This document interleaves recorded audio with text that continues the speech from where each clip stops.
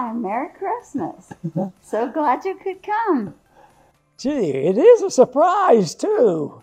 Wonderful. Merry Christmas, everybody. Guess who's with me today? It's my wife, Carol. She said I couldn't do that without her. But I thought I'd just tell our viewers and our supporters a little bit about our Christmas, because it's turning out real well this year because we have a bigger celebration and a bigger family. And as you might notice, we have a lot of people here, and this was a nice room that we have. We've been fortunate to have it because one of Carol's orders when she says, if we ever get a house, and not too many years ago, a long time after I got out of Congress and all, we built the house, and she said, I need a big room because I want to be able to seat everybody in the room at one time. Well, back then, I think the number was around 40, but now it could be, how many now might we have for Christmas? Well, 51, I think. 51 and counting. You know why we're counting is, yes. Well, we have somebody coming, a new one? We have a grandson that's going to be born. It's due like the day before Christmas. So we're hoping that we do get him here for Christmas. Right. So and also we have one that a new member of the family that was 1 year old. So that'll be his first Christmas. Yes, that he's aware of.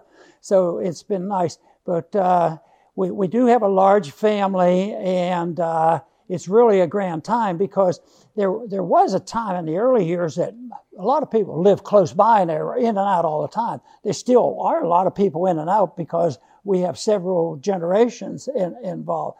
But they have to come from far distances. So who's coming from the furthest distance to make it to the Christmas? Probably Rand from Washington. Yeah, well, he also lives outside of Washington on half the time. That's true. And that'd be from Kentucky. Yeah. Kentucky. Yeah. So that's and then also we have another son physician that we don't see as often as the rest, but he comes rather frequently, and that's Robert. And he's coming from Robert where?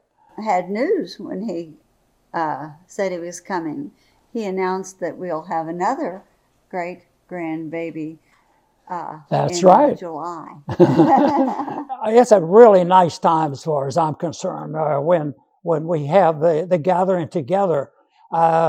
Some of them, they're all athletically inclined, but they are very competitive. And most of the time, the competition, what I get a charge out of is people saying, well, how are you going to handle the discussion?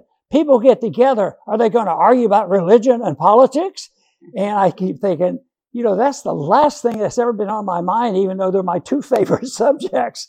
But in this house, at Christmas time, it'll be competitive. But it might be competitive in ping pong. It might be competitive, what they're going to play. Rand wanted the new game.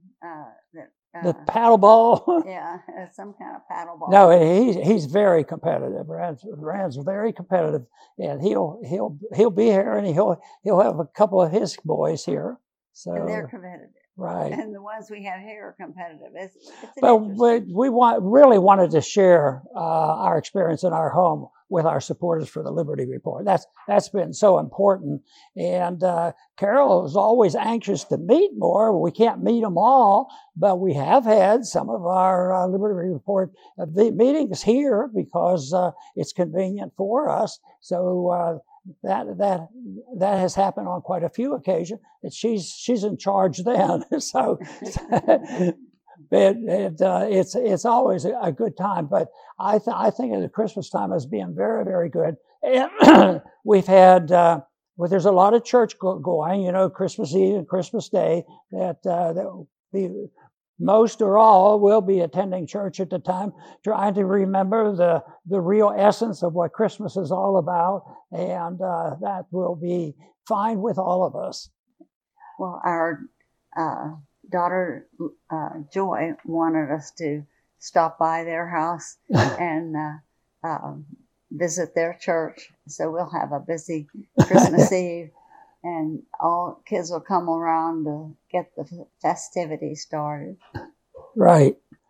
So, well, this has been a wonderful opportunity for us because Carol once in a while gets behind on her Christmas cards. Last year there were some mechanical or family matters that she was a little slow last year, so I had to lecture her. But she did much better this year. But I said, you know, if we do a little hello and a happy and Merry Christmas to our supporters, and believe me, these are key supporters. These are the people that come visit almost every day when we have a program. And that's why it's real nice for us to reach out because, you know, she's pretty good at sending out those cards and all, but she might miss one or two. And we may need some, an effort to make sure everybody knows that we're very interested because the people that support us become our very good friends. And we, once again, want to wish them a Merry Christmas and Happy New Year. Same to them. Yes. So, and thanks for listening today. Come back soon.